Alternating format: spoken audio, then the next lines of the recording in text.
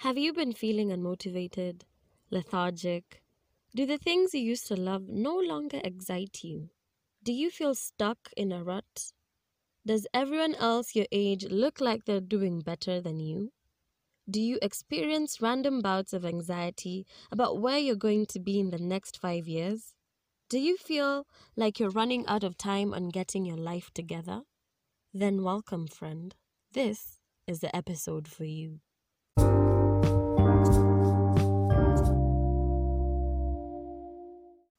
Hi, guys, and welcome back to the Quarantine Files, a diary of sorts documenting the chaotic period that is COVID 19, and maybe after if we get that far. And I know you've just listened to the short intro before this, and you're wondering, what is she talking about? So the name of this episode is Quarter Life Crisis, question mark. That's kind of like a short trailer as to what you'll be getting inside, like I just said. So, why did I decide to finally do this episode after procrastinating for so long? I think I finally got to that point where I'm sure of myself. I'm confident that I can do this. Because there were periods where I was like, yapana, I don't feel like I'm ready. I don't feel like I'm equipped to talk about it. I don't feel like I'm ready to record. Because recording used to scare the out of me. Because I postponed it for so long. I'd go to my phone recorder and I'm like, today we're doing it. And then in between like 5 or 6 takes, I'm like, I'm not doing it. No, like, it's not happening today. If God don't do it, then it's not going to be done. I think you've seen that video. But then finally, God said, sis, you're going to do it whether you like it or not. And finally, I'm here. So enough of my rambling and just going on and on and on. The episode is called Quarter Life Crisis. And so this stemmed from a situation, I want to call it a situation, a short period where I felt I was feeling meh. I was feeling unmotivated, so unsure of myself. The main question in my head was, what's the point? And what am I doing with my life? Ni nini nafanya? And I think this came from the fact that there was no end in sight to this quarantine period. And it felt like it was never going to end. And we had to start thinking of how we're going to live with it and adapt our lives to living with it. And I think that kind of scared me. And also the fact that I'm close to finishing school. I'm in third year of my course. I'm doing a bachelor's in physiotherapy. So I'm in my third year and it's 3 years out of 4. But then COVID came and it just robbed me of this whole year. And I know that we've been doing online learning, but it's not enough because I just want to say it's not enough without delving too deep because that's now a story for another episode. But then again, I felt like, this is not enough. Like, this is not enough for me to say that I've finished this third year. Maybe there's an end in sight because I've seen that schools will resume in 19th of October. And I'm half hoping that they don't because I have to go do exams for stuff that I learned in January, which is crazy. Another thing that it was like a wheel keeps turning in my head. What am I doing? What do I like doing? Ni nini nafanya? What do I stand for? Who am I? Imagine it even got to a point where I'm asking myself, who am I and what do I stand for? What are you about? And I feel like this is something most people my age go through. Periods where you feel super unsure of yourself and what you're doing, and you feel really scared and insecure. Mostly just scared. Like, scared. When I say scared, just emphasis, bold, underline, italics, about where you will be 5 years from now. Because you see the situation currently, and there was a documentary aired on NTV where you find people who've graduated at the top of their class, people with first class honors. Is that what it's called? First class honors, people who are qualified beyond qualified, and you find that they still haven't gotten jobs. So I was wondering, is that going to be my situation? And then it's further compounded by the fact that I see people my age, my friends, and maybe my friends' friends. People have launched businesses, people have launched blogs, people have launched their vlogging experience, and they've started vlogging, and they're doing what they love, and in the process maybe it's making money for them. You find people have started thrift shops, makeup, and I'm like, okay sis, what are you doing? And I had to remind myself, you have your podcast. But at the same time, I felt like I'm doing this as a pet project because I've always wanted to do podcasting, and I've always wanted to launch my own, and finally I did it. But it kind of felt like it was still not enough. Like, I feel like I'm not doing enough, and it's not for lack of trying,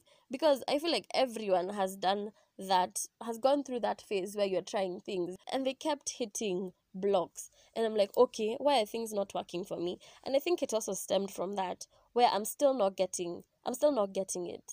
Like, beyond school, It's like I didn't have anything now aside from this podcast. And it's a scary period because you feel like you're not doing enough. It's like everyone else is in on a secret and you're not. It's like there was a guidebook on life being given, but unfortunately, nobody woke me up and told me to go. It's like everybody else knows something that I don't. It's like, well, maybe you are Siri. You know, you remember how not invigilators, examiners used to come before KCSE and they tell you how examiners are going to look at your paper, how they're going to mark. I feel like people were called to a meeting now on live, but I wasn't given the memo. And I felt left out. I felt stuck. Like I felt stuck for so long before I actually, you get the strength to pull yourself out of it. And I realized that my experience is somewhat close to a quarter life crisis. And I think I mentioned this on a few questions that I posted on my Instagram profile, where I asked people, what is a quarter life crisis? Do you know what a quarter life crisis is? And most people didn't know. And so I'm here to educate you. I'm here to teach you. And so I had to do a lot of research so that I come correct on whatever I'm saying. This is what I found out.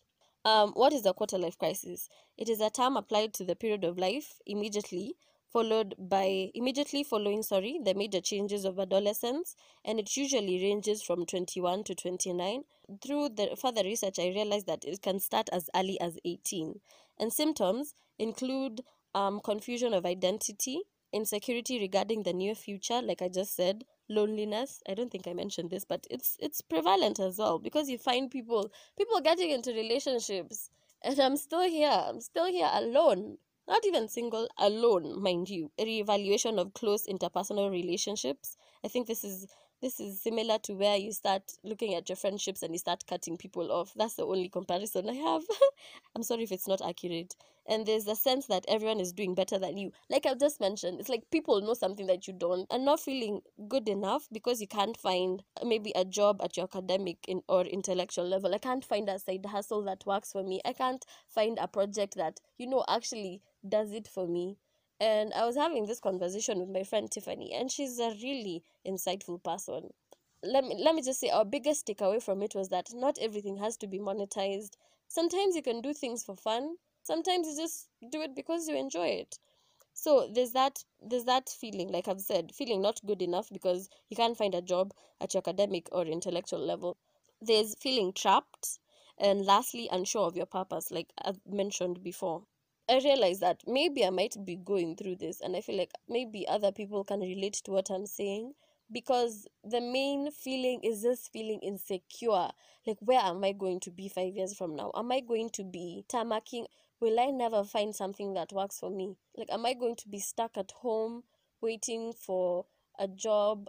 Like, what am I going to be doing? And it's a very bad, I want to say a bad state, because the questions eat you up. They keep eating you up inside your brain, and you can't stop thinking about it until finally I think I had to pull myself out of it. I have to, like, give myself a pep talk, like, sis, we're not doing this, okay? We're going to find a solution, even if it's not going to be an instant solution to it. Let's just find ways to get out of this situation, because we can't keep staying in this rut. We have to pull ourselves out. And so from all that thinking and just overthinking, because that's overthinking, and being in my head for too long, I think gradually things just started clearing up for me. It's like, when it rains and then there's a fog and then the sunlight comes and things now seem brighter. I think it was that situation for me. And I realized that during that period, I was constantly on social media, because you scroll, you find, yeah, this one has started doing this and this is good, good for them. But then again, the